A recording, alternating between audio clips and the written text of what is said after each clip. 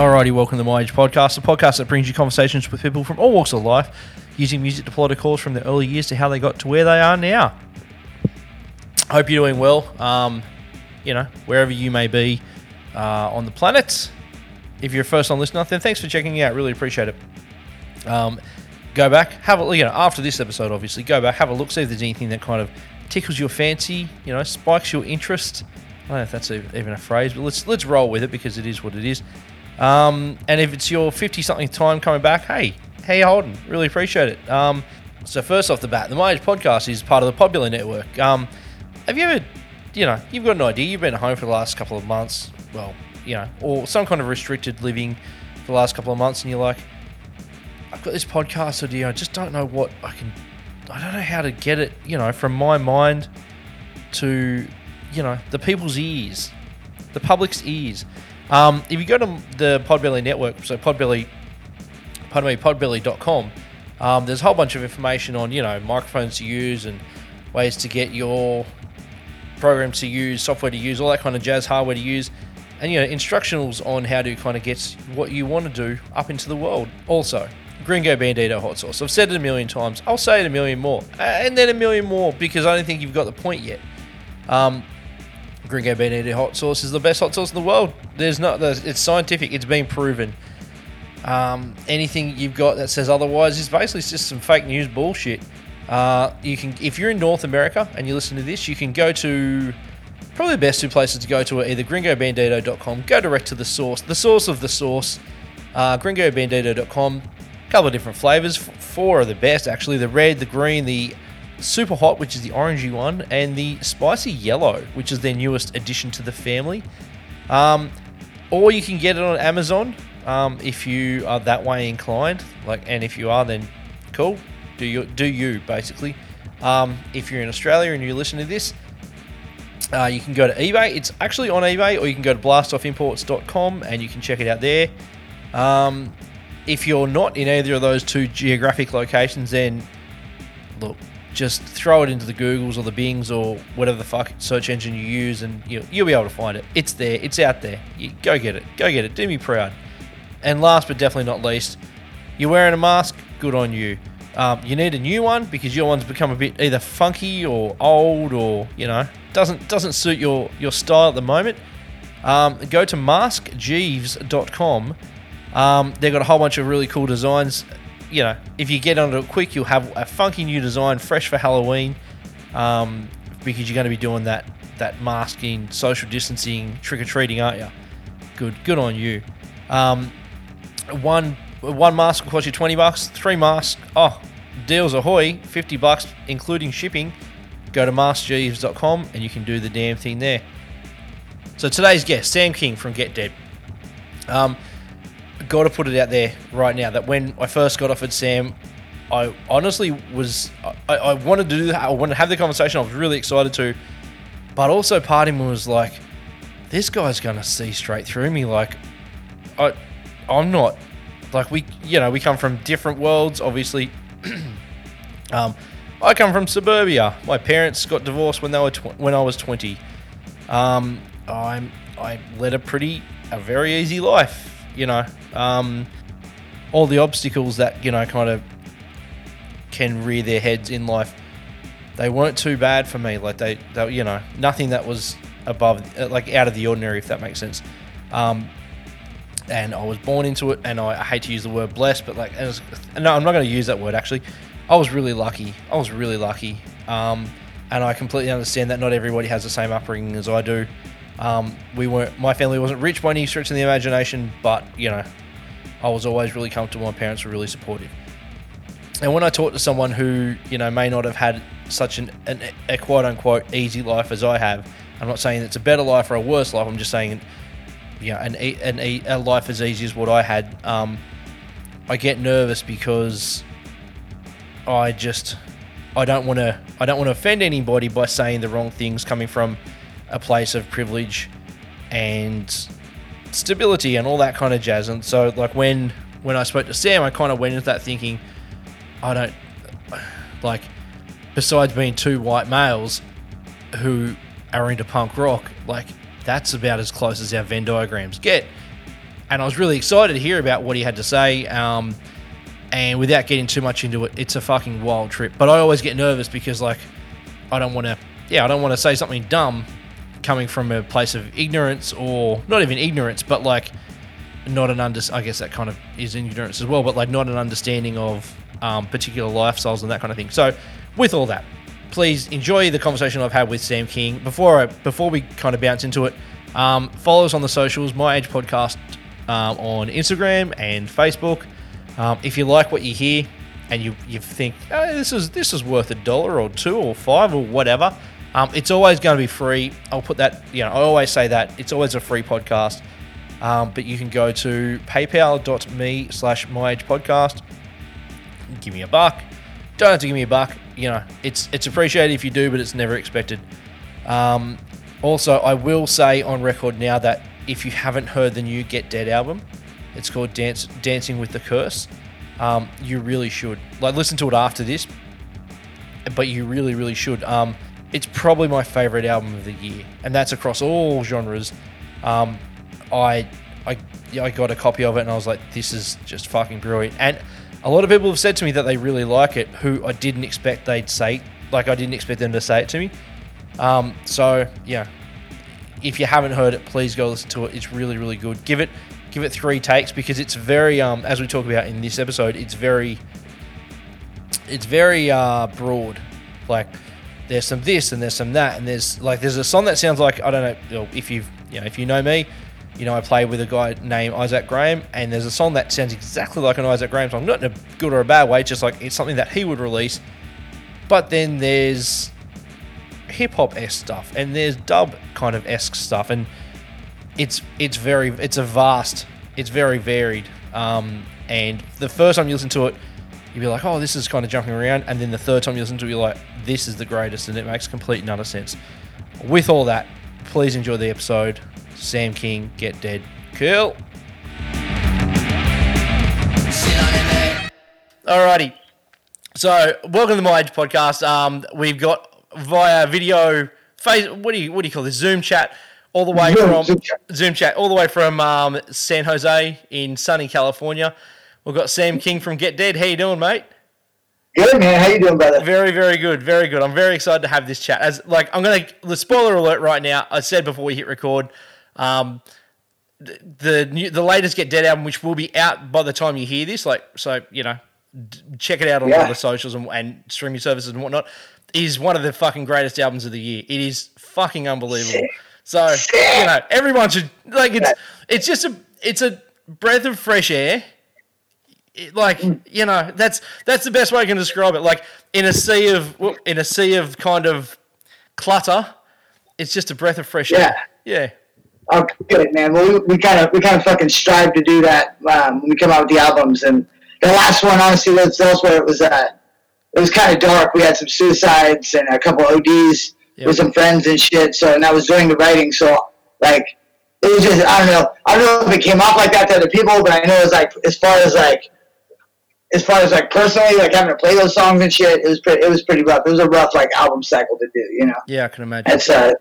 That's that curse thing that we're talking about, It's like, oh, you got to write about it because it happened, but you don't want to fucking keep talking about it. I don't know. It's weird. No, that's fair enough. So let's just start them off how we start them all off. Tell us about your parents, kind of how they got together and where they kind of started, and then where you came into the picture. Okay, well, my mom's originally from Delhi, Louisiana, and my dad was originally from Texas, and they met in Louisiana. He was a rodeo guy, and they hooked up, and then I was told I never met my father until I was 25 years old. I was raised by my grandparents for a while, but they told me that my dad left my mom when she was pregnant with me, which wasn't true because I have pictures now because I had a relationship with him. He passed a couple years ago, but I have pictures of me like 3 years old on the back of a dirt bike with him. Yep. With no shirt, he's got a mullet and shit. It was fucking sick. Yeah. But they just didn't like him. My mom had. Was he? Sorry to interrupt. Was he introduced as your like? I mean, obviously you're 3 years old, so you probably don't have the greatest of recollections. But was he introduced as your dad, or was he just introduced as a friend or an uncle? Or? Well, I mean, I don't. I mean, until I was 20. Yeah, I think I was 25. I was living in San Francisco. I'd never even seen a picture of him. Okay. I'd never talked to him. I never remembered him. I didn't know anything. And then just random universe shit. I moved from Santa Rosa, which is north of San Francisco. Yep.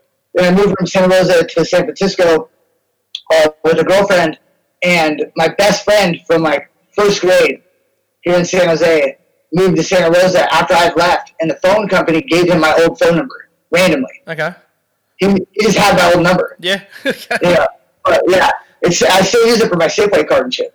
But he got a call from a guy. It was when Facebook popped up, and he's like, "Hey, this is Sam's brother, his older brother, Mark. I grew up with his dad, and my best friend used to people calling looking for me. He was like, shut the fuck up. Yep. Sam doesn't have a fucking brother, dude, and he definitely doesn't know his fucking dad. So who is this?"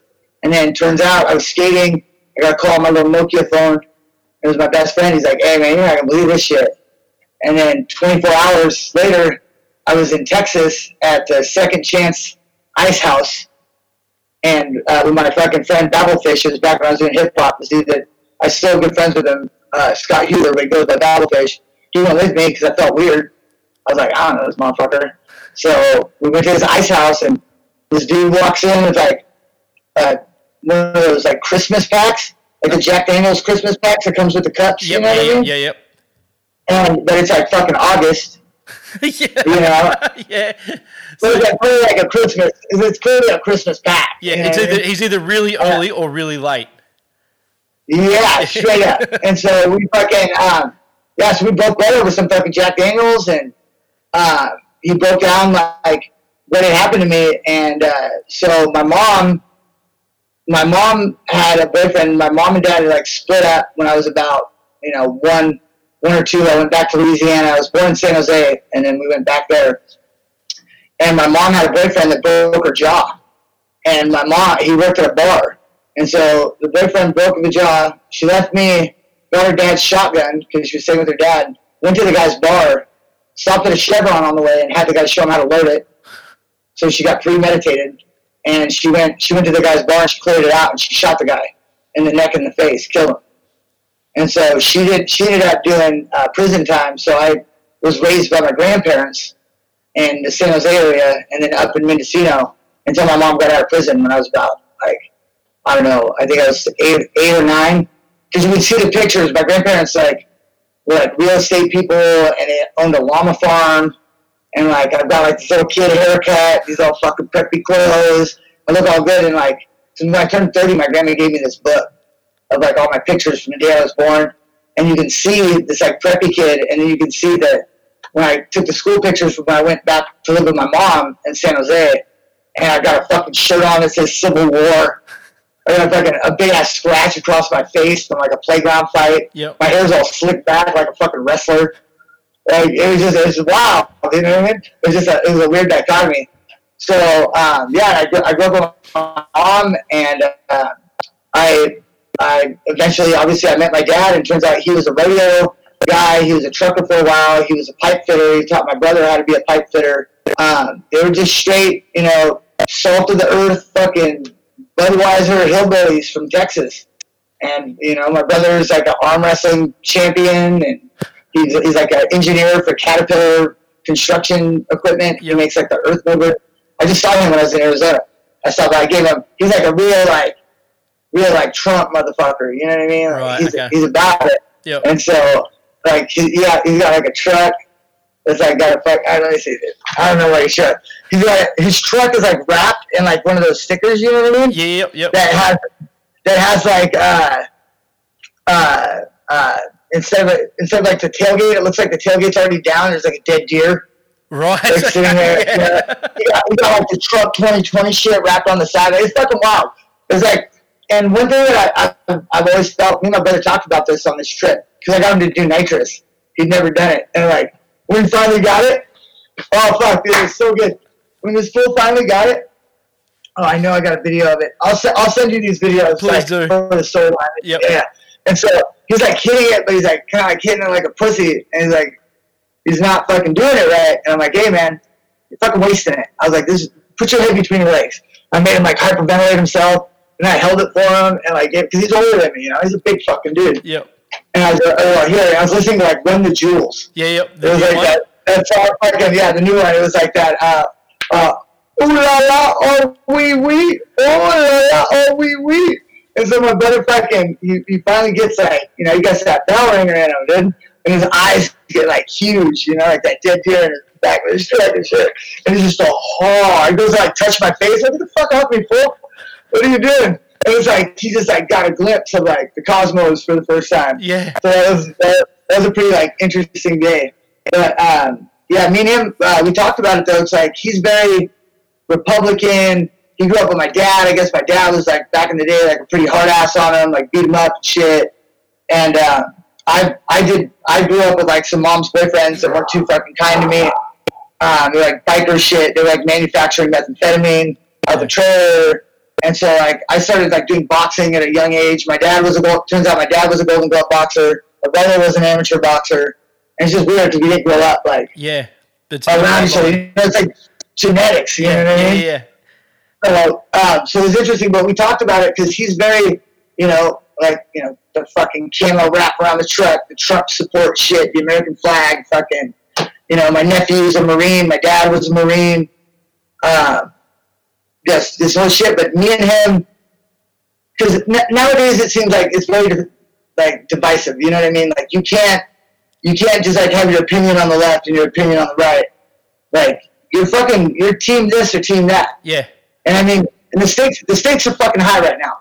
Like, I don't make the rules. You know what I mean? It's like when you go to jail, if there's a riot, you got to give it to people. You know what I mean? Yep. Like, those are just the rules. So, but me and him, our whole relationship, he's never fucking been, like, judgy with me, and I'm not judgy with him. That's good. You know what I mean? Like, a lot of people don't get that pass with me or with him, you know, but, like, we just kind of, like, look past our differences and kind of, like, focus on the similarities. Yep. And, you know, and he had to do a stint by himself too, because our dad went to prison for a little while. And then, like I said, my mom got out, and, she just never talked to my dad after she went into prison, and my grandparents pretty much just, like, separated me from that, you know, that Texas world. So yeah, this was before all the internet shit. You know what I mean? You'd have to go to, like, a library and, like, start digging an index. Yeah. Shit, or, you know? That's like, so... I'll cut this out. But, like, I come from a very simple background. Like, white suburban kid, da-da-da. So, like, jail, in Australia, jail's not really... Like, people go to jail and prison and that kind of thing, but, like, it's not as common as, you know, like, a weird tangent. I saw Tim Barry do a solo thing about 12 years ago. And he was up on stage and he said, this song's for anybody who's done time. And he didn't really get much of a response in Australia. And he's like, well, does anybody know anyone that's done time? And like 3 people are like, yeah. Like in a venue of like 400, 3 people kind of go, yeah. Where he's like, no, well, this is so wild because in the US, you mention that and everybody knows somebody. Yeah. Yeah, everybody knows somebody, or, I mean, I feel like too, and, you know, if you're listening to Tim Barry, you're probably like, you know, pretty heavy drinker, probably come from a little bit of fucked up shit. Yeah. And if you come from fucked up shit, you're going to be in and out of the system one way or another, you know? Yep. So it's like, I mean, I started going to juvenile hall when I was a fucking young kid just from fucking around. But everybody, it's a culture out here. I mean, it's big business. It's designed to keep you in, you know, like people go, like, I've got a friend right now, he's looking at about a 3-year stretch, but he could do a year. So when you do jail time here, like whatever your sentence is, you'll normally, if you do good behavior, you'll do about 60% of that time. Okay. So if you get 3-year sentence, you're doing about 2 years, you know, a year and change. Yep. And then you get out. Or you can take their plea bargains where they just want you to fucking, you know, not waste any time or whatever. And they'll be like, we'll give you 1 year, but you get 5 years probation. Well, probation or parole, it's built to, like, you're not supposed to be enjoying yourself on the outside. You know, like, for instance, if you're in a car, if me and you are driving in a car, and you've had a couple cocktails before you come pick me up, and we're driving and you get pulled over by the police, even if I'm just in the car and the police don't even give you a ticket, they just stopped you because you were acting stupid, and they talk to me, you go to jail. You have to go to jail. If you even talk to a cop, you go fucking back to jail. So it's built very much to keep you in, and it's very, they make money off of it, they make goods off of it through slave labor, they make, I go on and on about the prison system in the United States. Like, I really, really want to hear your take on it. Not right now, if that's okay. But I really, really want to hear your take on it, because we get a, how do I put it? I guess the view of kind of the American prison system that we get would be probably best described as, say, like a Michael Moore kind of experience, where it's all factual, or like Michael Moore, or what's that guy who did the Scientology doco? Is that the dude that did the Courtney Love documentary? Kurt and Courtney. It's that kind of, okay, so not that guy, but that kind of concept, like a white guy who's come from academia and then kind of puts his coat on and goes and does a, digs up the story or whatever. But which is great, because that's how we hear about it. But I'd much rather hear someone who's at least on the edge, if not in the kind of that world, if that makes sense. Yeah, for sure. It's different because you get like a lot of like movie shit. You know what I mean? I'm sure that your guys' prisons aren't all like fucking Chopper. No. You know what I mean? Like, fucking Marguerite isn't in there just fucking shanking people 80 times every day, Yep. Just fucking waving at the guard. So I love that you love that. I love that you know that reference, by the way. For sure. I was a huge Chopper fan. Good. I was, God, that guy was such a liar. I mean, a lot of it is like a lot of hype. Like a lot of bad things that happen to people in prison and county jail, especially, are all based around drugs or alcohol. It's like, they make their own Puna in there, or you're making gambling bets, or you're getting like heroin fronted to you and you don't pay it back, and then you start getting into the seedy shit. Yep. I mean, there's a very easy way for you to go into jail and mind your fucking business and keep your head down, and you'll be fine, unless there's like a fight breaks out and then you have to fight with your race, because that's just the fucking rules in there. Yep. And there's a I don't know, it's jail sucks, especially because like the people that are in there that are career criminals are fucking stupid. Right. You know what I mean? So now you're in this cage like with just dumb motherfuckers that are just loud and stupid and just doing dumb shit all the time, and it just drives you fucking nuts to the point where you're like, well, fuck it. I'm going to do some heroin. I'm going to drink, dude, because I got to listen to this fucking guy ramble on about how he's not supposed to be here. Yep. One more fucking, you know what I mean? Yeah. So I don't know. It's different, man. It's definitely, I don't know. I mean, the prison, like I've got some friends that went to San Quentin, and that's some real shit. Yeah. It's you get fucked up there fucking real quick, and like you will have to fight within the first 48 hours. Somebody is going to pull your card. You do got to walk around with your paperwork. Make sure you're not a chomo. For just being a new guy? Yeah, well, I mean, because people are going to check you. I mean, when you get into prison, you're dealing with people that are like career predators. Yep. These are fucking like society sharks. So they're looking for the weak points to extort you for money, extort you for your fucking honey bun, whatever the fuck it is, So they're going to come test you. And you might get fucked up. But if as long as you fight back and you crack somebody, motherfuckers know at least that you got heart, and like you're not that guy that just laid down and said, okay, take it. Because once you do that, everybody comes to take it. Yeah. You're done. You're fucking done. Yeah. So, just word of advice, you Aussies come over here and start fucking around, Punch the biggest guy first. Yeah, go for him first, yeah. Get down, dude. All right, so you're living with your grandparents. I can't imagine it would have been easy for them to kind of have to look after a grandson, obviously, kind of just get sprung on them. Oh, yeah. My mom was super young when she had me, so my grandparents were super young too. Oh, right. They weren't you know what I mean? They're up there in the age now, but they were young. They were fucking around. They had llamas, dude. they had like we go to like llama conventions. They would Right. show the llamas like a llama, like a champion like llama breed, Yep. like the stallion. They're called a herd sire. That was the first hip hop album I ever did. It was called Louis Regal Herd Sire. But they used to fucking take me around the country with them and shit. They would dress me up like a little Peruvian kid, and I'd have to like take llamas through obstacle courses at like their county fairs, like into a trailer, fucking through a little kiddie pool. I hated it. Dude. I hated it. I once was dressed like a Peruvian kid in a 4th of July parade.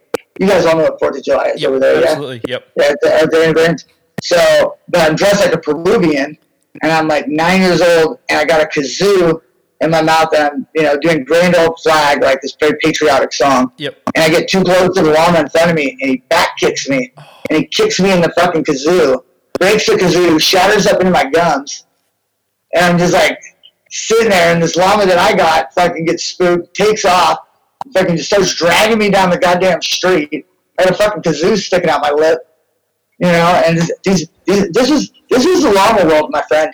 It was very cutthroat. It's very cutthroat. I didn't realize how rough and tumble it was. Like, I didn't realize it was that real. Man. It gets fucking real in these streets, bro. Yeah, fucking. All right. So, were your grandparents was there music on in the grandparents' house? Like, were they kind of listening to much, or yeah?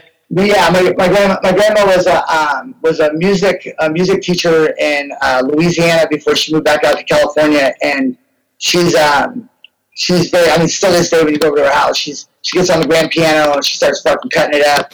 She brought me up listening to like Dizzy Gillespie and like Duke Ellington, yep. Nina Simone. Just like all the classic, kind of like big band jazz shit. Yeah. She just loved that stuff. And she had like the old, like heavy porcelain records. Yep. And I'd get to sit there and play them. And then they tried to put me in piano lessons, but I just wasn't the one to be like told like how to do it. So I just learned how to play by ear and like watching her and stuff. But yeah, it was very musical stuff. I was a little kid, like my grandma likes to break out this VHS where they dressed me up like Oscar the Grouch. I was in a school play. I pop out a trash can and I start singing "I Love Trash." Good. I'm all green. Yep. So, yeah, any girls I bring over the house, dude, that VHS is definitely popping out. You gotta just let them know. Have you got a song that? Have you got a song that kind of that when you think about it, just takes you back to that time? At your grandparents' house. Yeah. With the records on. Yeah, man. I'll do Louis Armstrong, "Sunny Side of the Street."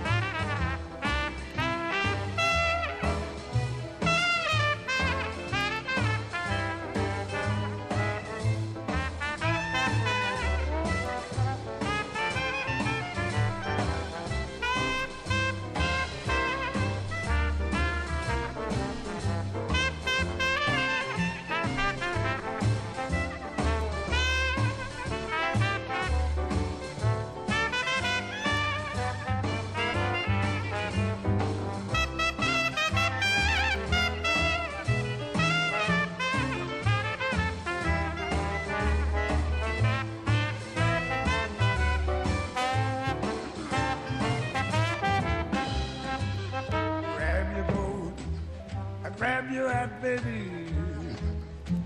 Leave your worries on the doorstep. Just direct your feet on the sunny side of the street. Can't you hear that pitter patter? The happy tune is your step. Life can be so sweet on the sunny side of the street. I used to walk in the shade with those blues on parade. But I'm not afraid, baby. My rover goes over. If I never ever sense, I'll be rich as Rockefeller.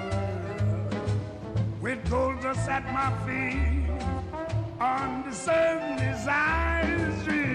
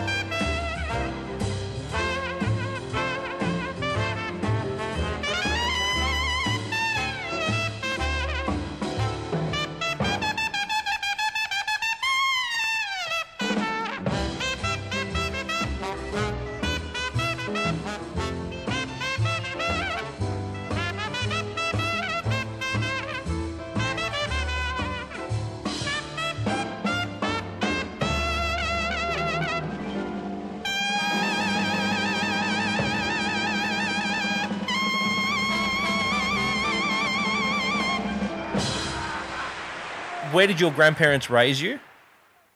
They raised me here in the South Bay. They had a place in Los Gatos, Yep.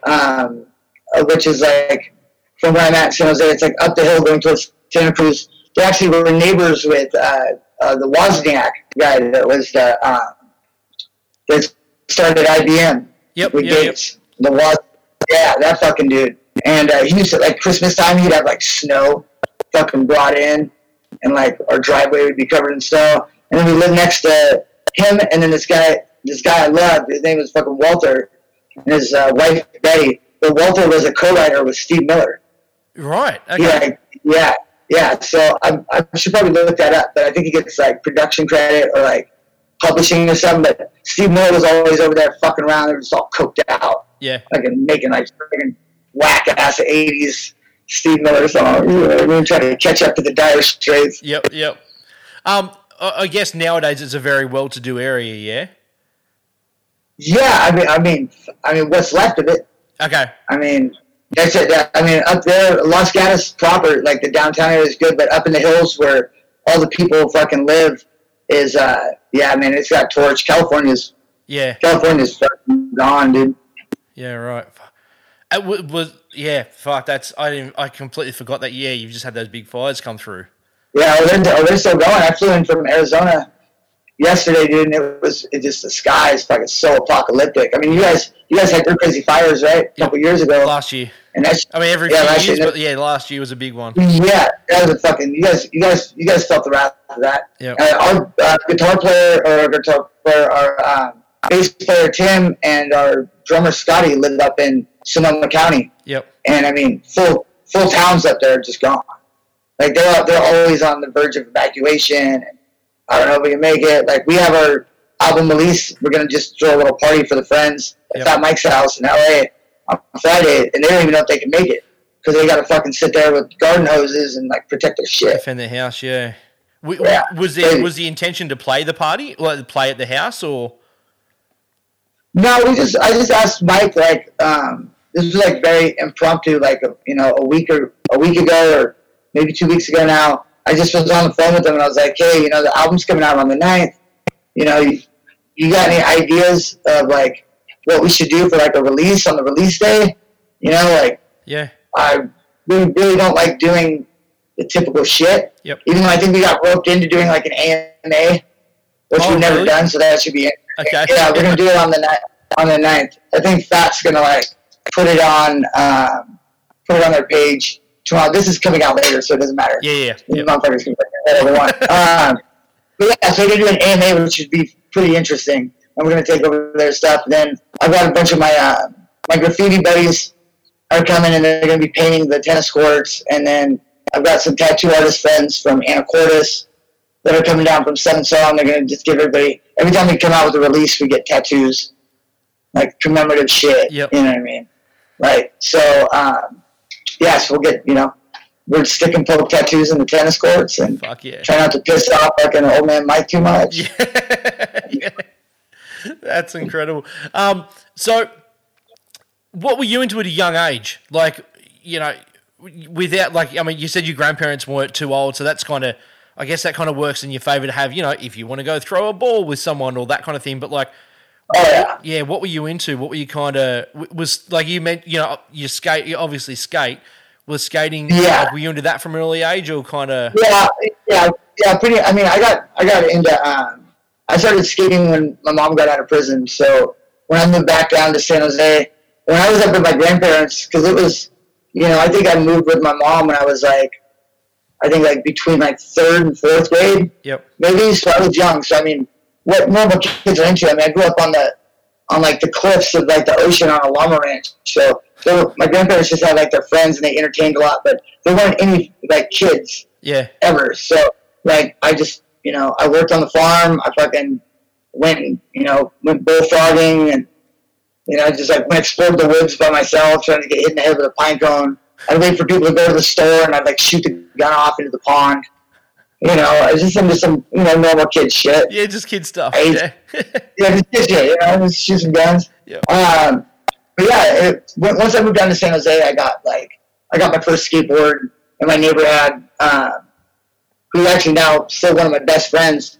His name's Tony DePorto. He's the singer for a South Bay band called Sad Boys Sinister. They're like a thrash punk band. And when I moved back with my mom, we lived in San Martin, California. The tattoo is right there. Yep. And it was basically it was a Mexican community, and it was just agriculture. So we lived in between like a pepper, like hot peppers, like in field and a strawberry field, and then there's some oak orchards by the freeway. And so like, it's like a country block out there. There's no lights and shit. But the neighbor kids were older, and they had a huge vert ramp, and then they right next to that they had like a 4-foot mini ramp. And I used to go there with my skateboard. I'd skate all the way down like a half mile to our neighbor's house. Yep. And I'd sit at the end of the strawberry field and I'd fucking watch him skate. And I did that for like 2 months. I was too scared to go there because they were fucking gnarly. They were doing Sad Boy Sinister back then. It was just like straight punkers and fucking mohawks drinking like just charcoal vodka, and it was intimidating when you were a kid, Yeah. And then you would see because we had other friends that would come and sit at the edge of the fucking strawberry field and be like, oh shit. But like you'd see like the new guys show up, and like if you showed up, you had to drop in on the vert ramp. Just the and rules. we just watch fools get smoked. And I'd be like, fuck. Dude. And then one day I'm sitting there by myself and I'm like watching it, and I hear this car behind me. I'm like, what the fuck? And it's my mom, and she's fucking wasted. She's in her CRX and she's out in the strawberry field fucking looking for me. So what are you doing? I'm fucking nothing. Like I'm trying to get river, because they're all looking at me now. Yep. She just did a dust cloud. I'm like, fuck, dude. And she's like, get in the fucking car. So I get in and she drives me right to him. And I'm like, oh, fuck, dude. And my mom back then, I think, she was like probably like 28. She's like smoking hot.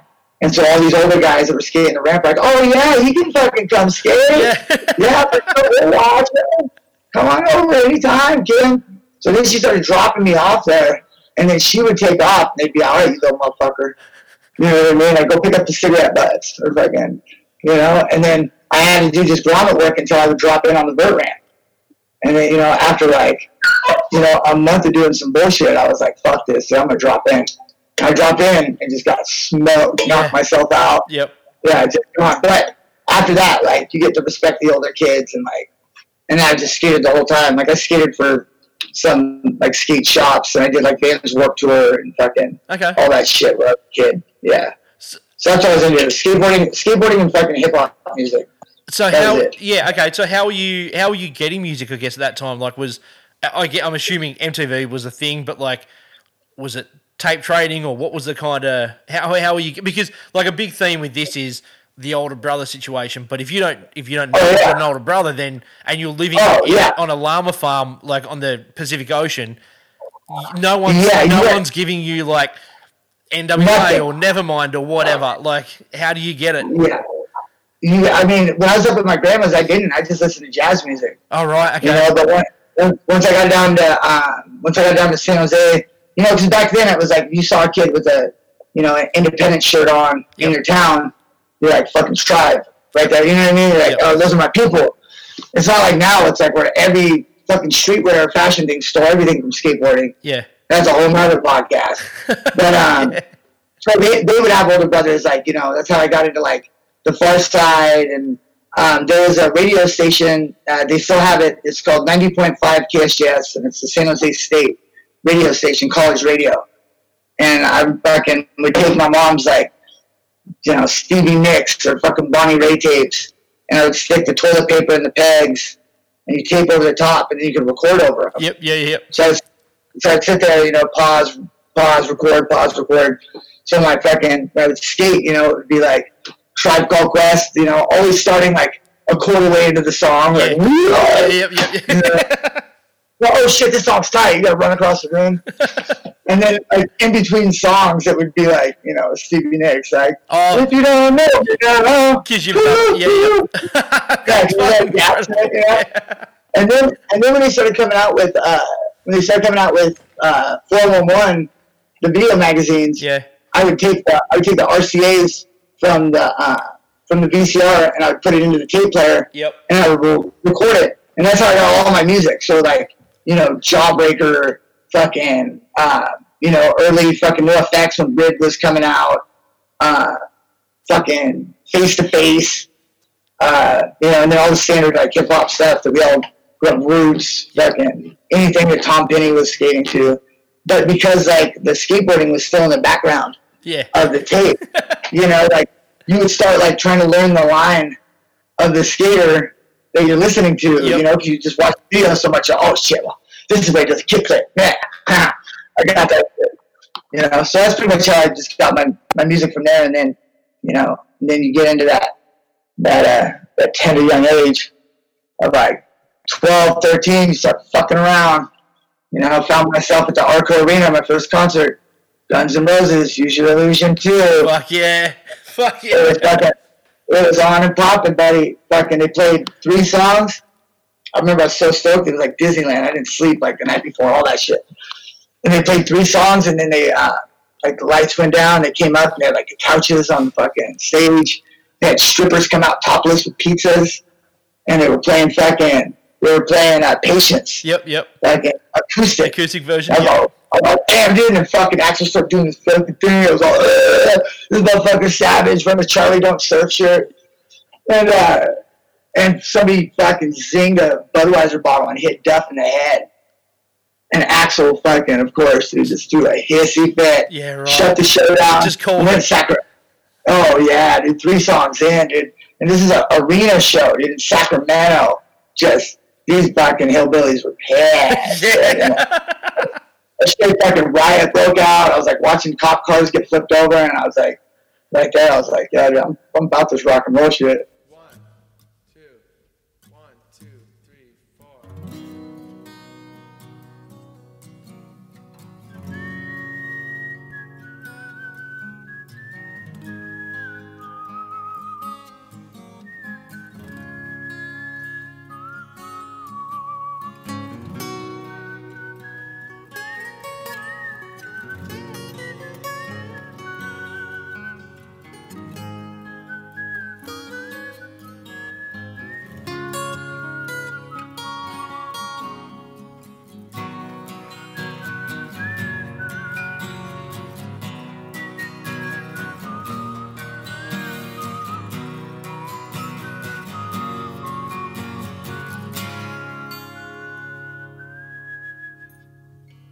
Shed a tear 'cause I'm missing you.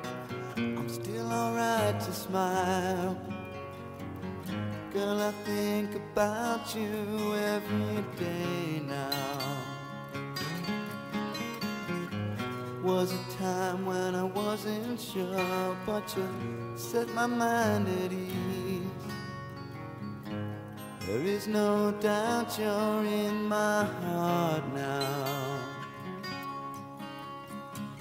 Said woman, take it slow, it'll work itself out fine. All we need is just a little patience.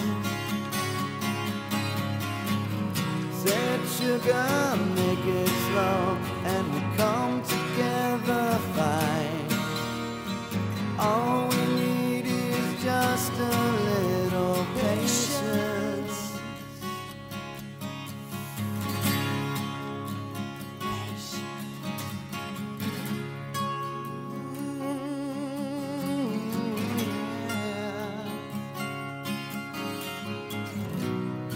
sit here on the stairs, 'cause I'd rather be alone. If I can't have you right now, I'll wait, dear. Sometimes I get so tense, but I can't speed up the time. But you know, love, there's one more thing to consider. Said, woman, take it slow, things will be just fine.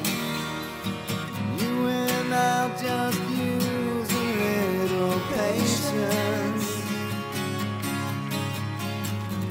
Said, sugar, take the time, 'cause the lights are shining bright.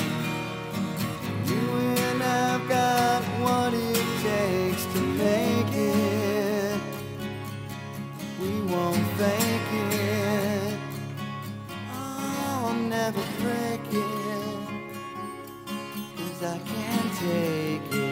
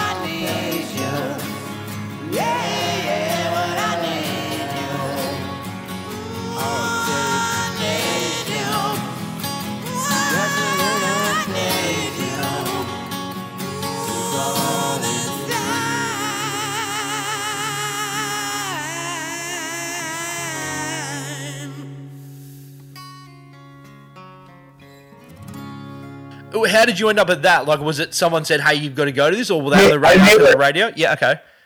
Yeah, we had a neighbor, Melissa Ogden, and she was like, so weird when you're a kid, and you look up and you're like, oh, she's like the old adult, but like, she was younger than I am now. Yeah. You know what I mean? She's like 25, probably working some fucking entry-level fucking job, you know what I mean? And she just loved music. She was a music hound, Columbia House music type shit. You know, the 40 CDs. Yep. She had, like, the first person I ever knew that had, like, the 50 disc changer in her fucking car. Yeah. You know, she's like, I could listen to music all the way to LA and back. Yeah. Fucking, and never hear a song repeated. Yeah. Exactly. You know, so she was just down, and so she just would take me to shows.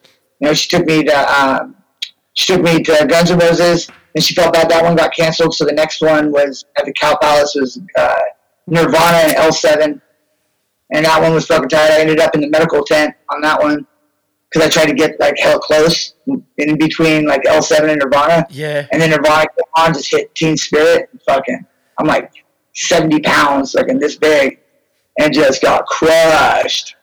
Like, you're going to pull a lifeless body just getting tossed to the back. Dude, get the fucking kid out of here. So you I just was saw in the tent. you saw like half of Teen Spirit, and then that's it. Yeah, and then it was out, like lights Yeah. out. I was like hyperventilating, passed out and shit. Woke up at the tent, sucking on a Gatorade. Fuck. At least you were there. I mean, I was there, dude. I've seen it. Yeah, more than what I can say. Don't worry about that. Yeah, that's fucking brilliant. Have you got a kind of song that sums up that part of your life? Yeah, man. Let's go with a song off the Judgment Night soundtrack. Oh, here we go. We're gonna go. Okay. We're gonna go with I think it's De La Soul and Teenage Fan Club, Fallen. Traveling at the speed of thought.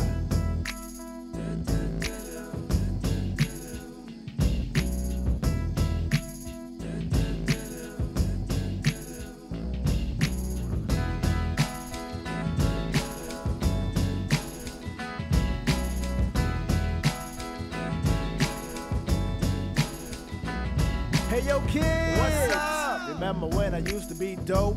Yeah. I own a pocket full of fame. But look what you're doing now. I know, well I know, I lost touch with reality. Now my personality is an unwanted commodity. Believe Can't it. believe I used to be Mr. Steve Austin on the mic. 6 million ways I used to run it. I guess Oscar Goldman got mad, cause I got loose circuits. So loose.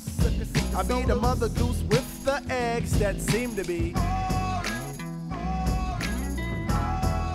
You played yourself. You played yourself.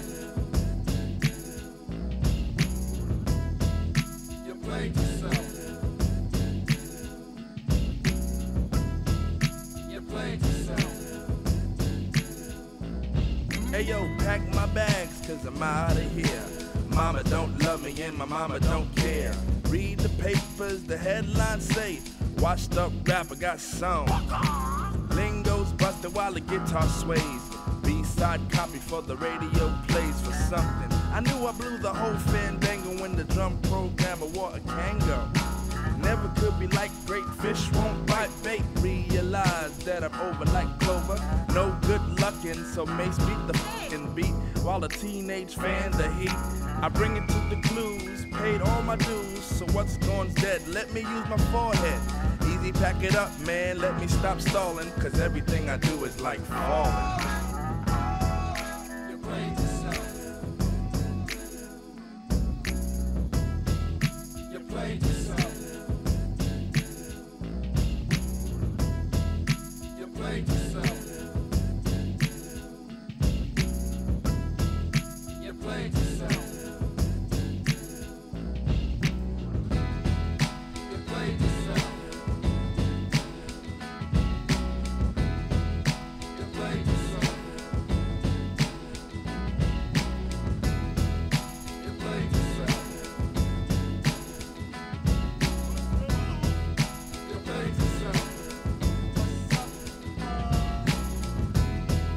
You played yourself. You played yourself. You played yourself.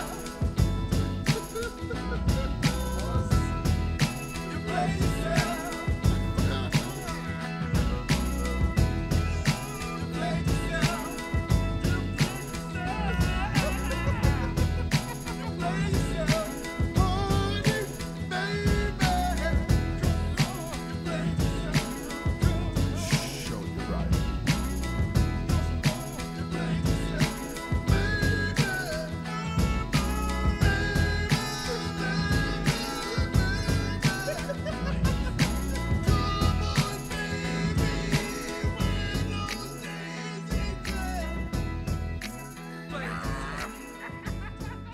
Sick. Yeah, that's a good song. Fucking brilliant. So, you know, kind of when you were coming of age and doing the damn thing, like, I guess, once you realised at the Guns N' Roses show that, you know, you were down with this rock and roll shit, what did you, was hip hop and rock / punk rock and metal, like, I guess the alternative side of music and hip hop, was it all kind of one and the same thing for you, or did you have an affinity Yeah. to either? I mean, I still have an affinity to hip hop. I'm a huge fucking hip hop nerd. I still like follow like fucking like battle rap fucking leagues and just super nerd out on the shit. I used to collect like underground hip hop tapes. And, Yep. I think it's a different upbringing when you're a fucking skateboarder. Yeah. Because it's everything, and skateboarding is such like an individual thing, and it doesn't cost money to do it. So it's like predominantly like poor kids Yeah. that get into it. You know, they got nothing else to do, and so I guess when you get older too, you just get like culture shock. Like for instance, Brian Anderson did this big thing on Vice magazine where he came out because he was gay, and it was how brave. It's like, motherfucker, we knew Brian was gay since fucking like '93. You know what I mean? Like, because skaters just don't trip on that shit. Yeah. You know, we've always had like every race of friends with us. It's like, it doesn't matter. Like, a kook is a kook. Yep. Yeah. So like, you're either down to skate or you're not.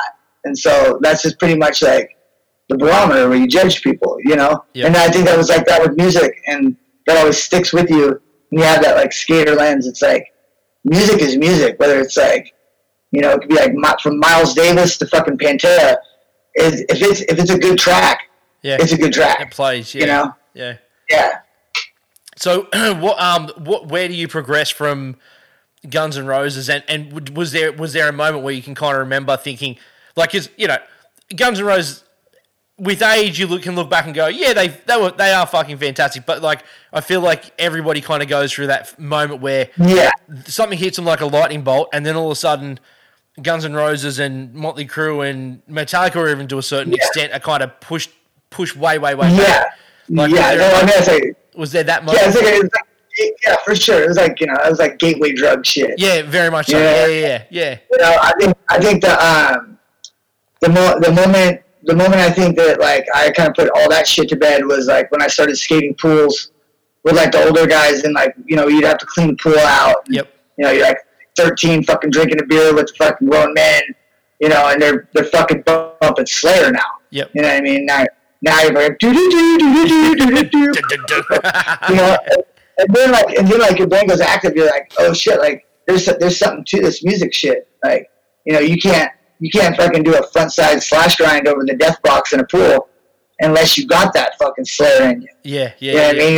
You're not doing that shit to fucking Sweet Child of Mine, Playboy. Yeah. It's not gonna. Yeah, I feel you. Yeah.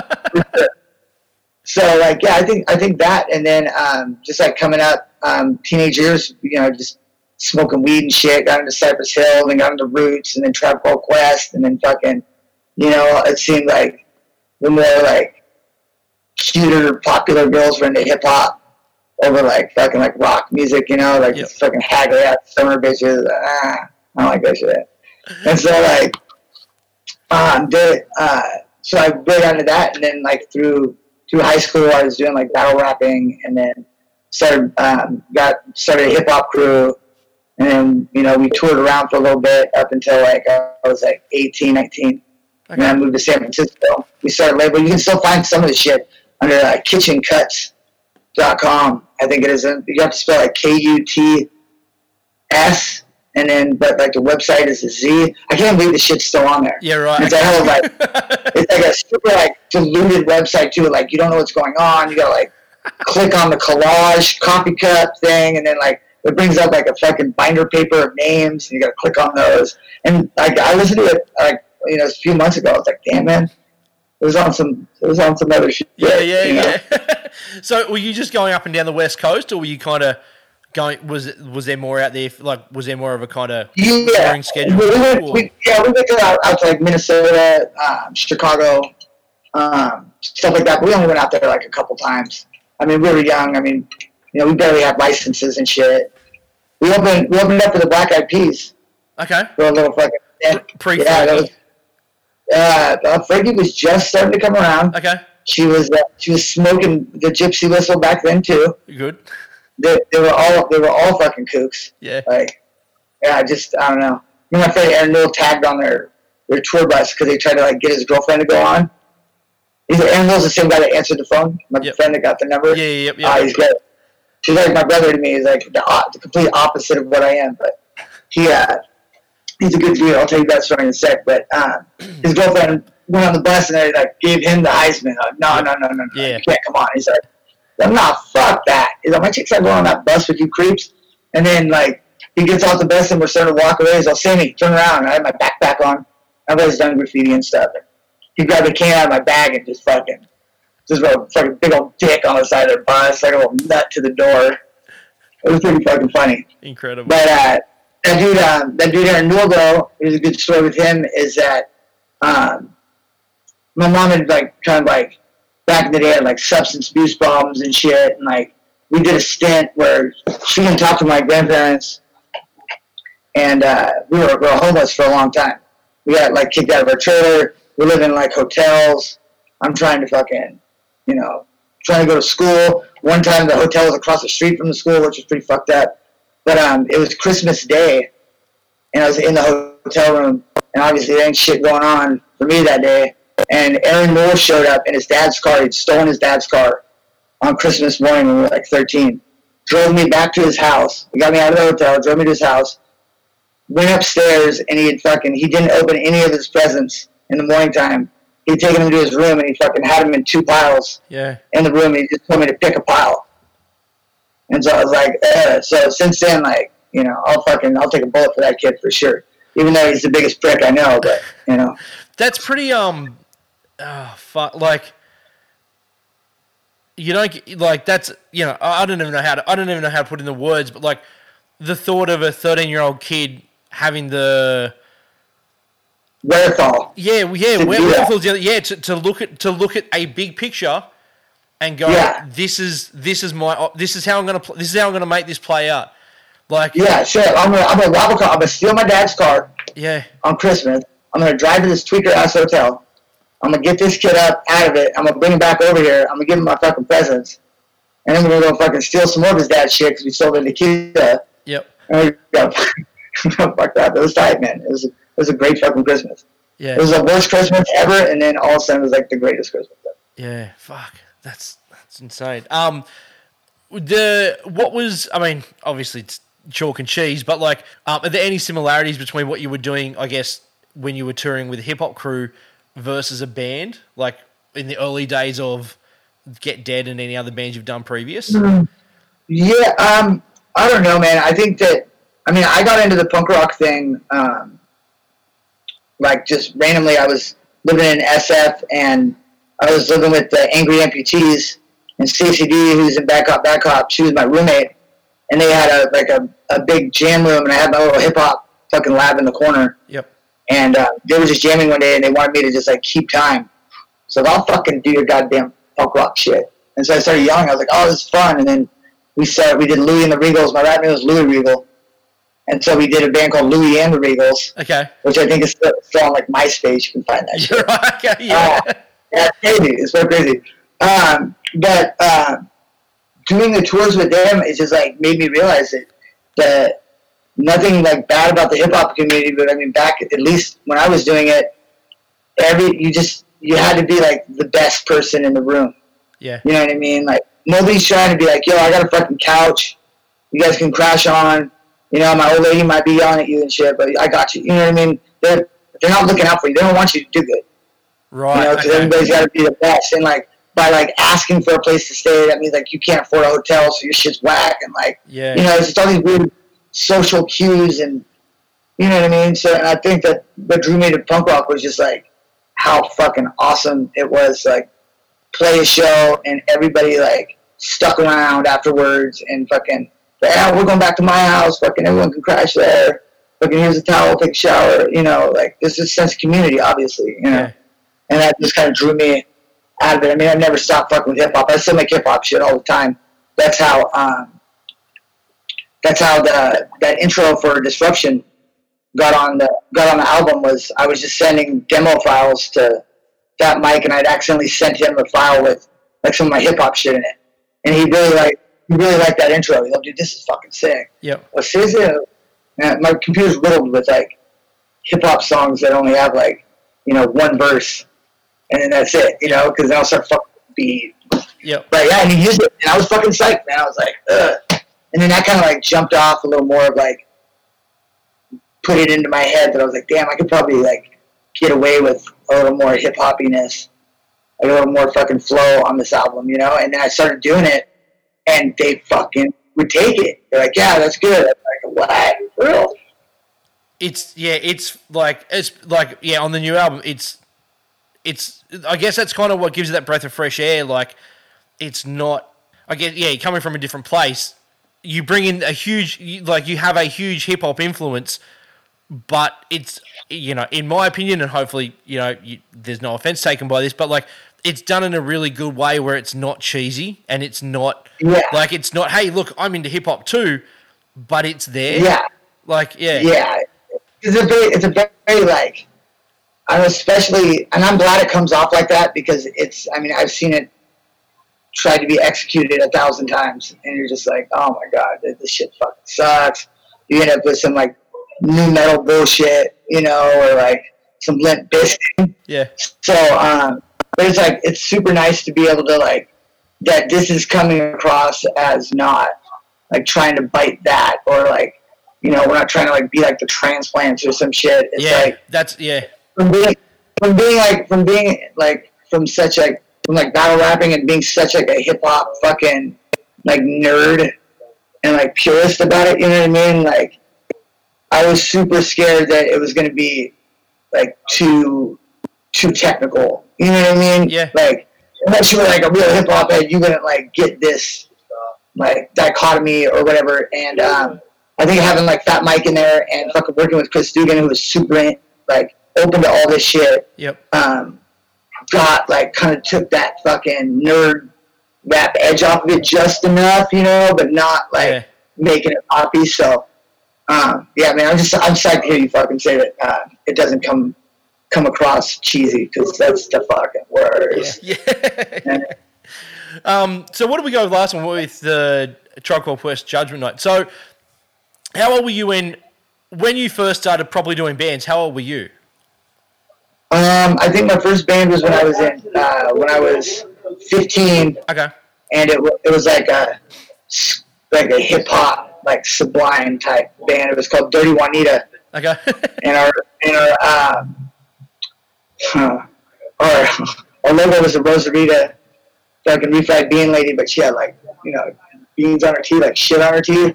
Because this older skater guy, Copeland, we knew, he let me take his car if he could use my bedroom at my old place. And he took the cookie lady from Nob Hill. It's like a grocery store chain. Yep. And she's hot. It's a Mexican chick. And like, we guys go, hey, what's up, cookie lady? We skate. We give us a free cookie. She gives us a free cookie. And he took her home, and like, he just knocked the brakes off it, dog. And he went, and she came out of the room, bro, and she had fucking shit on her mouth. And so we called it a fucking, like, instead of a Dirty Sanchez, we called it a Dirty Juanita. Yep, makes sense. You know, and that was the name of the band. Yeah, makes sense. we did like a hip hop flip of like the Cars. Yeah. Like, just what I needed. Yeah. You know, typical like, you know, fucking freshman junior high band. And shit. Yep. So how old were you when you started Get Dead? So let me rephrase the question. How old were you when you kind of, like, obviously the Dirty Juanitas weren't doing a whole lot of much, you know, being 15 years old. Yeah. But like, how old were you when you kind of go on? Dirty Juanita did teach me a valuable fucking lesson. Lay it on me. And wearing a condom. Oh, because right. Okay. I got chlamydia. Yeah. From going down to Santa Barbara and playing our first out-of-town show in a college town, and this girl took me home. And even Aaron Moore was with me, and I'm like walking down the street with her, and he runs up on me, and he turns me around, and he smacks me in the face. And he goes, look at her! Look at her! And I still went home with her, and still did that fucking, the bad touch, dude. Yeah. And I got home a little bit, a little burn, yeah, a bit of burn. Yep. I feel ya. So watch out for fucking college girls in Southern California, that's for sure. Yeah, that's right. And good looking out from your mate to kind of, you know, at least you can say to this day, like, he was there for you again. You didn't listen, he was there for you again. I've never listened to him. Yeah. You know what I mean? So kind of, I guess, what makes you stick with playing music, and what makes you kind of progress into that lifestyle? Like, and why not, and like, were you pursuing skating at the same time? Like we mentioned, I'm not sure if we hit record or not, but you were doing warp tours and stuff as a skater. Yeah. So like, yeah, I think back when I was a skater, I was just doing like hip hop stuff because hip hop stuff's very easy to make. You know, it's like you get the guy making the beats, and then you get 4 dudes in there smoking weed. Yep. Everybody writes 16 bars, and then you have 5 songs every night. Yeah. Yep. You know what I mean? Whether they're good, you're just doing the fucking the shotgun approach, which Yep. I envy. I wish we could do that as fucking Get Dead, but you know, it's the same way that like one day you're skating a red curb with your mates, fucking 8 hours a day, living off a Whopper, and it's fucking the good times will never end. You fucking put your head down, you pick it up. Now you got a fucking mortgage, like fucking pit bull dog insurance. Yep. You gotta go to work, like just all this shit just floods in. You know, responsibility, fucking life happens. You know. Yep. So I think that the main reason why I think I stuck with music was just my inherent need to go, just because like moving around so much with my mom or like running away or shit like that. I've always just had that wanderlust. Fucking, I gotta fucking go. I gotta go see what's over the fucking, you know, what's past that fucking strip mall over there. You know, what's over that hill. Yeah. Yeah. You know what's. I can tell you what's down in Southern California. It's chlamydia, my friend. Yeah. But you know what I mean? So I've always loved just traveling. I like meeting new people. I like the fucking, just like, you know, not cheesy, like, but, you know, like the dangerous shit. Like, you don't, you know, going out to Europe, you don't speak the language. You don't know if you're in a good neighborhood, a bad neighborhood. You know what I mean? You fucking around because you think these guys are funny because they got a French accent. Next thing you know, you got a knife on you. You know, like, you know, it's just an interesting way to be able to take the world in, I guess, versus the standard, you know, 9 to 5. I went to college, dude. I got a fucking BA in marketing and advertising, and I went into the offices, and I worked in the offices for like 3 years. A fucking tie, the whole fucking night. I was married to this girl that worked corporate too. We got divorced, and just after working in those offices, I was just like, this ain't me, dude. Like, I don't want to go have drinks with you fuckers when I'm done. You have a fucking vodka cranberry and try to fucking, you know, slip something in my drink. Fuck off, you know? Yeah. So I just kind of dropped all that shit and just started getting weird construction jobs and, you know, fucking being in a punk rock band. I don't know. I can't thank punk rock enough for, like, just the overall, like, life lessons that you learn being on the road with, like, your homies and running into, you know, problems on the road and having to overcome shit. And, you know, I mean, being in a band, it's like being with 4 girlfriends you don't get to fuck. Yep. You know what I mean? I mean, I guess you could. I mean, I guess I could continue. I mean, you know, to each his own shit, whatever. Yep. But, like, you know what I mean? It's like, teaches you how to navigate certain situations. Teaches you that some people are in bad moods some days. Yep. You know, some people make knee-jerk fucking reactions that they don't mean the next day, you know? And, like, I don't know, man. Because, you know, I'll get fucking, like, the older I get, the more sentimental I get. You know what I mean? Like, I'll start tearing up right now just thinking about that shit. You know what I mean? Yeah, like, dude, absolutely. It's been good. It's been fucking good. Yeah. It's been sketchy, too. But it's been, like, you know, I'm fucking still here. You know, I got this fucking, see, I got a fucking goddamn Durango fucking bottle with a fucking scorpion in it from Mexico. And this dude that we were with, our guide, he was a tattoo artist. What is it? It's fucking, I don't know, I got it on the back of my leg. I got a Durango scorpion in that town. But I got the pinchers are vaginas and the stinger is a dick. Because that's what I would tell those mean old scorpions when they come near me. I'd be like, oh, go fuck yourself, then. Yep, that makes sense. Yep. And then so everybody got those as tour tats. And my balls are decent. My balls on there are decent. They hang, you know. But I think Timmy, of course, he always wins. Foot race, fucking everything. He's just a winner. But his balls are huge. Like, they got bigger and more than the thing got. They're just like dragging on the ground. Yep. It's fun to see. I'm sure his wife was. Yeah. That's amazing. So, I guess my earliest interaction with Get Dead was watching the Fat Wreck doco that someone did a few years back. Yeah. And the big part on it, your big part on it, or your big introduction to it was Mike telling the story of how you guys drugged him. Yeah. But one thing I thought was interesting, like that I thought was interesting, with talking to you, you've never really mentioned being too heavily into drugs, or like, do you? I mean, not to sound like a cop, but like, do you kind of dabble now, or like, was it just a quick phase you went through? Oh, yeah. What's your relationship with that? I think just fucking like upbringing and like being around addiction and shit. I mean, thank God, because I had a bunch of friends that didn't go that way, but it might also be like the ADD in me. It won't let me do one thing for a long period of time because I just get fucking bored. You know, I can do speed for like 3 days, and I'm just like, fuck this. I'm just gonna smoke weed now. Yep. Or I'll just go sober for 3 weeks. I'm like, oh, this is trippy. Like, look at all these feelings I have. Yeah. You know, that have kind of come to the surface. Yeah. Yeah, for sure. And then you gotta call that shit real quick. Yeah. But like, I mean, I've always felt. I mean, since I was a kid, eating mushrooms and like acid. I'm gonna do acid tonight, actually. Yeah. My friend that came by, he's got some acid. So I'm gonna eat that shit. Yep. And I'm gonna probably grab my guitar and write some stupid song and spray paint on that wall back there. Yep. Fucking telepathically communicate with my fucking animal. Yep. You know, I don't know.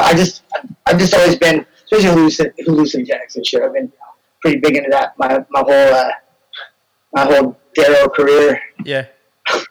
Yeah. But I've just never. I mean, I've never felt the need to like overly like tell people about it or like, you know, like push that agenda on somebody else. You know, it's. Yep. So I like that liquid death shit is genius because like, have you ever gone to the bar and you just don't feel like fucking drinking? Yeah. For the night, you know what I mean? Yep. I know you Australians. There's like a million people just gasped right now. What? No. People don't drink when you go to the bar? What do you mean? Yeah. What? This guy, that was mine. But like, you know, everybody first thing they ask, oh, what's wrong? What happened? It's like nothing, motherfucker. I just don't feel like drinking, you know? Yeah. And that's just like if you have a tall can though with you, they assume you're drinking. Yep. And then they leave you alone. But I don't go in there without a drink in my hand, start walking up to people like, hey, why are you drinking? Yeah. What happened? Yep. What's going on? Yeah. It's like people love to just like project their insecurities onto other people so they can feel like they're a part of like being one up on other people. You know what I mean? Yeah, they're on top of things. Yeah. Human behavior and shit is just like a hobby of mine. Shit, I just like fucking. I love playing chess. Yep. I love watching people like, you know, talk their way into some bullshit and then just watch them fucking stutter out of it. Yeah. And like, you know what I mean?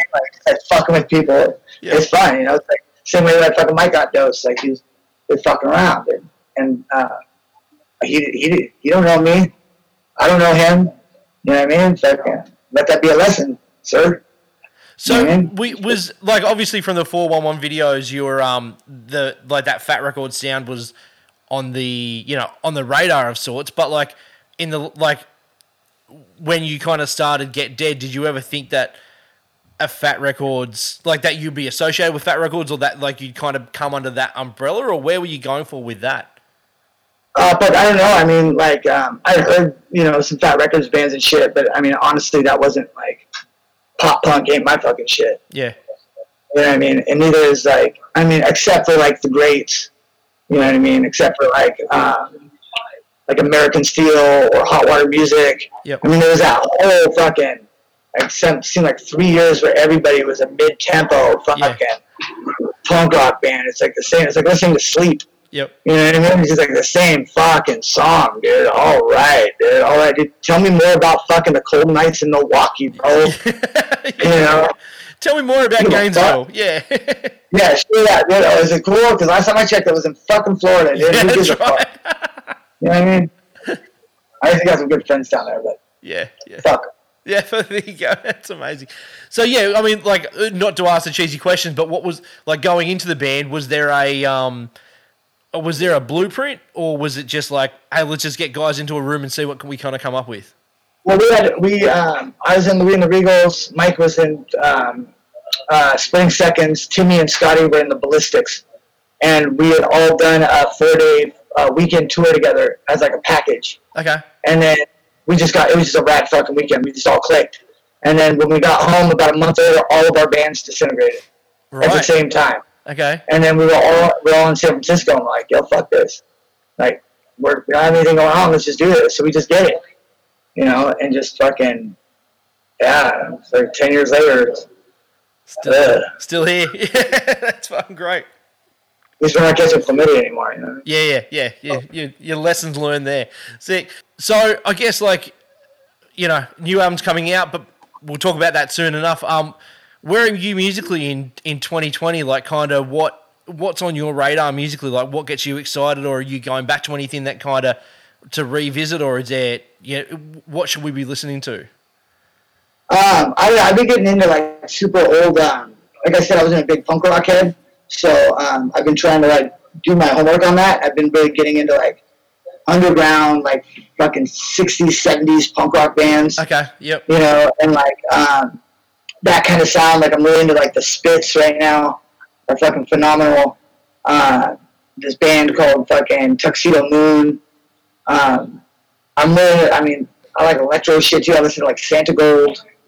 Fucking there's this rapper, fucking punk rock type dude. His name is Chesky. He's got 9 fingers. He lost a finger in a fucking prison riot, but he plays guitar and he sings like punk rock. But he also is like one of the most phenomenal rappers. But it's like he does it his own spin, his own style. We're actually gonna fucking when you tell me to play another song, we're definitely gonna play a Chesky song. Yeah, cool. But it's really good. It's really fucking good, man. Sick. Well, cool. Let's pick it. Like, unless is there anything else? Like, actually, no. Before we go on, let's get into, because I'm really interested. So the pepper spray film clip, if anyone hasn't watched it, is obviously highly politically charged. Like, there's no two ways about it. With really raw footage. I don't want you to feel like you're preaching or whatever, but like, what is California and what is the United States to you in 2020? It's 2020. It's like it's a worldwide shit show. Yeah, I mean, like, and you know, like, obviously, COVID, not even COVID aside, but like, everyone's the vibe of everything going on. Yeah. I think it's, I don't know, man, the pepper spray video came out really weird. I mean, also to keep in mind that like all these songs are like 2 years old. Yeah, okay. You know, so but I mean, it's just, of course they fit because it's like the ramp up to what happened. Yeah. Like we're just the vibe that we had is that because it's what we're living in. Like, you know,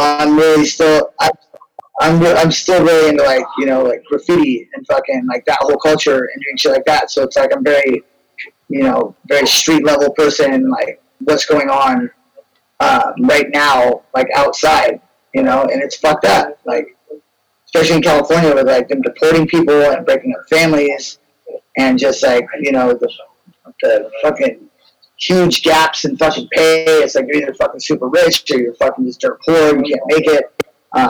Gentrification and just fucking police brutality. You know, my mom went to prison when I was a kid, so I've never been a big fan of the police to begin with. You know, so that's very like sensitive shit. And like, you know, like fuck the police. You know, like we should be able to just fucking govern our own shit. Me and my friends, we don't fucking talk to the cops. You know what I mean? And we, like, within our community, we regulate our own shit. Yep. You know what I mean? We know what's right. We know what's wrong. There's a fucking standard code of ethics that you fucking go by. And if you fucking violate, you get a ticket. Yeah. You know? So I don't see that I need some other guy with a fucking gun. Like, we got guns. Like, we don't need your guns. You know? And they're just, I don't know. If somebody... Because we know some cops, you know, and they're good fucking people. Yeah. You know, Aaron Fat Records, her boyfriend Derek is a San Francisco police officer. Fucking phenomenal dude. Yeah. One of my favorite people. You know what I mean? But he's not a cop when me and him are hanging out. Yeah. You know, and my rebuttal to people that say, well, you know, there's good cops, there's bad cops, there's fucking this and that. It's like, nah, I'm not buying that shit. Because if you become a cop, you're co-signing all the other bullshit. Yeah. You know what I mean? It's like, it would be if like I was a fucking like a pedophile and you were my friend. Yeah. You know what I mean? Like, you're co-signing what the fuck I'm doing. Yep. You're like, oh, he's a good one though. Yeah. You know what I mean? Fuck all that. You're part of a systemic fucking problem. It's just, and it's weird that this shit is all happening too, because Get Dead is always like, we prided ourselves to stay the fuck out of all this shit. We don't, you know, we've never been a political band. We didn't want to be a political band. We're not, you know, we leave that to the heavy hitters like fucking Anti-Flag and these motherfuckers that dedicate their lives to it.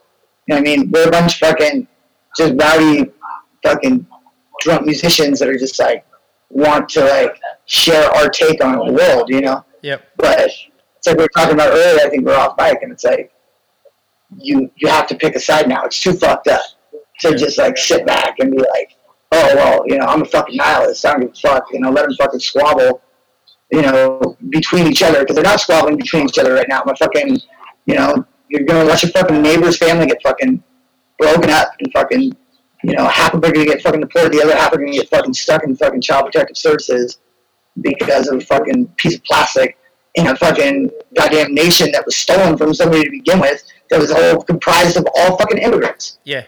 You know, it makes no fucking sense. Yeah. Not at all. So, and how do you? it's just, sorry, before you go on, how do you and your brother keep a level head when you talk? Like you said, you know, you went and saw your brother. You just come back from seeing your Yeah. brother, and he's very on the right, you know, quote unquote. Mm-hmm. How do you and he first off not come to blows with conversations like that? But then on top of that, how does he kind of view, like, how does he, how do I put it? Like, how does he reconcile and think that, like, no, this is what's happening now is the right way, it's meant to be done, and that kind of thing? yeah, I don't know. I think that, like, me and him, we just have a really, like, special bond, just of, like, how we met and, like, just our circumstances and all that, that I think that our respect for each other is such that shit like that just really can't faze us. Yeah, okay. He's going to have his views. I'm going to have my fucking views. We're both super loudmouth people, so we definitely don't keep it to ourselves when we're around each other. Yeah, I can imagine. And I mean, this shit, and this shit does go to blows. You know what I mean? Yeah. You put two drunk boxers in a room talking about politics, somebody's going to get socked in the fucking mouth. Yeah. You know, so and it's usually me. Yeah. Because So- he says he's a lot bigger. Yeah, way bigger. There you go. So, yeah, man, it's just how we do it. And, I mean, if everybody, I mean, there's fucking, you know, the right's got the right and the left's got the left. And there's good ideas in both fucking sections. Yep. And debate is supposed to be like, you're going to debate your point, and I'm going to walk away with, like, the top-notch fucking points to that. Yeah. And then I'm going to throw away what I don't like. And then you're going to hear me, you're going to take away my top-notch, throw away what you don't like. And then we make a fucking hybrid thought. Yep. And then that's called fucking democracy. Yeah. Well, that shit is completely broken down now. Yeah. Now it's just screaming, fucking crying. If you don't fucking, this guy gets elected. I mean, that's another thing too. If you, we're not dealing with like a fucking populace that's voting. You know, 84% of the motherfuckers voted for this dude. Yeah. And then we got like this little fringe 24%. We're dealing with like 50%, 0.3. So no matter what, you've got fucking half of America, Yeah. which is massive, pissed. Yeah. Like life or death decisions. Constantly. Yeah. Ramped up. Yeah, constantly. And it's just, and I mean, we're already a fucking, you know, we're like the teenagers of the fucking world, you know. Would you say, bro? Would you say? Yeah. You know, and I don't know, it's fucking, just the whole communication thing's broken down. It's fucking scary, man. It's scary and necessary at the same time, I guess. Yeah. You know what I mean? So, I mean, fucking onward. All you can do is just take care of fucking the people around you and just try to do what's right, you know? Yep. And it's hard in a world where common sense is a fucking commodity, you know? Yeah. Fuck.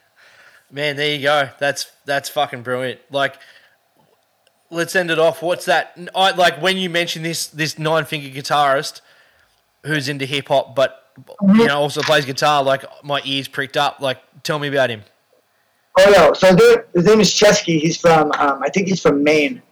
He's from the East Coast somewhere. Yep. And he got popped. He got popped with weed. They sent him to prison. And he he wasn't a criminal, wasn't anything. And then I think like you know something happened. I mean this is a story I heard. This could be a completely fucking false story. I almost hope it is because I feel bad for the guy. But a prison riot broke out and he had to fucking fight and he fucking lost the thing. Jesus. And he plays guitar. But he's like a dope underground rapper. But like him and his brother plays drums, and he plays guitar. We just saw him at Gilman. He like goes out into the crowd, fucking with fucking acoustic guitar, and fucking belts it out and starts spitting this crazy rap.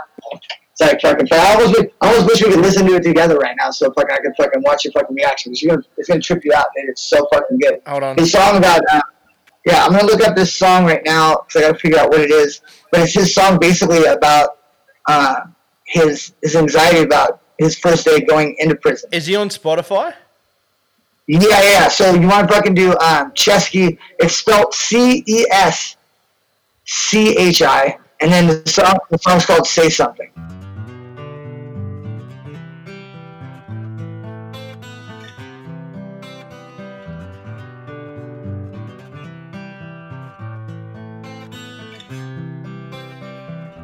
Say something meaningful, please. It's been 3 years of stagnation, court dates and fees. Wondering if I will go free. Nothing will satisfy me, even if I burn this whole planet down, it seems. Won't learn a thing, I'll die from risking. I've got friends who would rather end society, cause there's no way of fixing these flaws. And that's starting to make far more sense to me now, cause we're lazy and used to what's wrong. It's been embedded inside us since the first breaths. We're destroying the world where we live. But I'm sitting here watching a TV in bed, wondering why I lack happiness. Oh, disappointing mouth. Say something more than another word about why your life's difficult now. La la la la.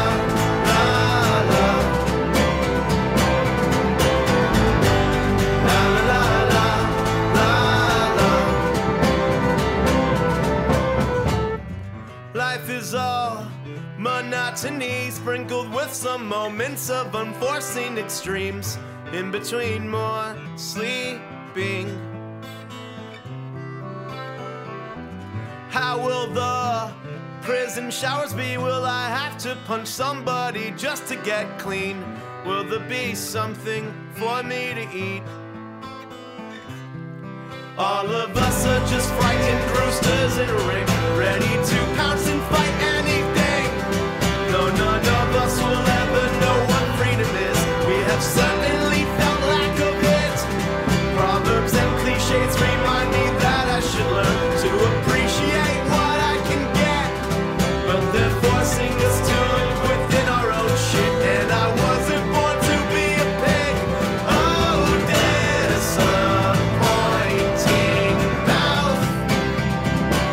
Hold your tongue so the cops don't come and beat the words from you singing to now.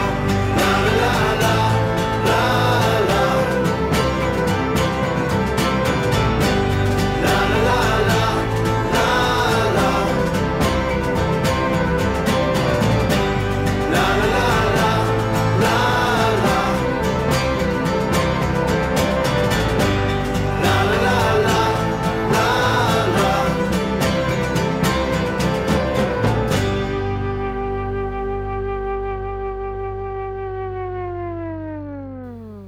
That was brilliant.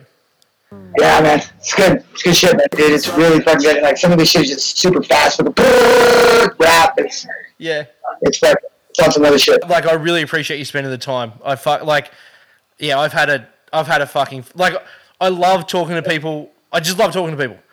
And to have someone who's be so open with a life that is completely different to anything I've ever experienced. Like, people are going to listen to this, but like, even for my own selfish, you know, whatever, I've loved every second of this. So.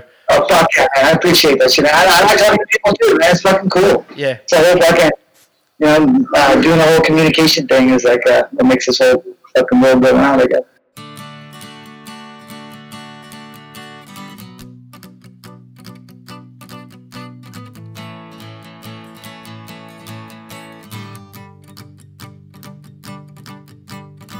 I get high and do graffiti and not by myself. I practice what I'd say. If they ever catch me, I'ma give them hell. I'll tell them this is for everyone that this world took away from me that I loved. For every case that's been made, for every can of pepper spray, for every judge. This place is just a breathe, it has been pickled by the sea. We're all waiting here in a slow flood. This place has so hard been cursed from the start. The crowd only came for the blood. We're too fast to die last, and I'm too old to die young. Too strong to let go, we're too cold, now I'm unable to ignore the world and drop it all and join the frenzy. Violence doesn't change a goddamn thing, but it feels nice to blame. This is from everyone that this world took away from me that I loved. For the emptiness inside, for every pointless lie, for the part in us that wants to give up. Drift, fall, and fade into the fray. You're far away from the accountability. I know it's wrong, but this is what happens. This is what you get when everything comes back around. This is from everyone that this world took away from us that we loved. For the emptiness inside, for every pointless lie, the part of us that wants to give up. Living too fast to die last, I'm too old to die young, too strong to let go.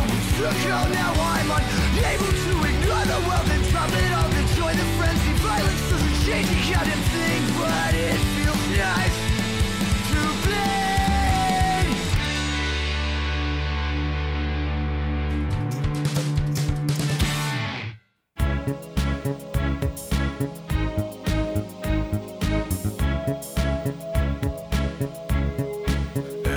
Look at us, eh? We got there in the end. Thanks for checking it out. Again, if you like what you hear, follow us on the socials, My Age Podcast, Instagram, Facebook. If you liked what you hear and you thought it was worth $1, go to paypal.me/myagepodcast. Send me $1, send me $2, send me $5, or don't. You don't have to. There's no pressure. It's always going to be free. Anyhow, until the next episode, stay safe. Kill. The rich get rich, that's how it goes. Everybody knows. Everybody knows that the boat is leaking. Everybody knows the captain lied. Everybody got this broken feeling, like their father or their dog just died. Everybody talking to their pockets. Everybody wants a box of chocolates and a long stem rose. Everybody knows. Everybody knows that you love me, baby. Everybody knows that you really do. Everybody knows that you've been faithful, give or take a night or two.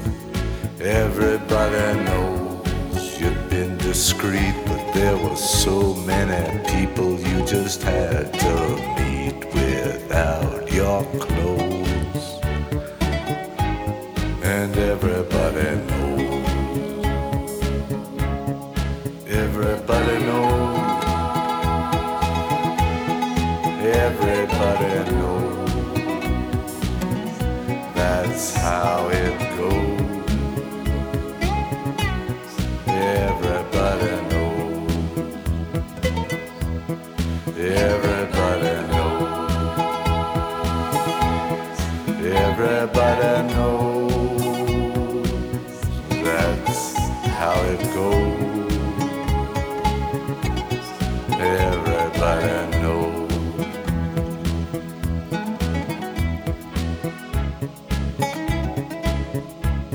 And everybody knows that it's now or never.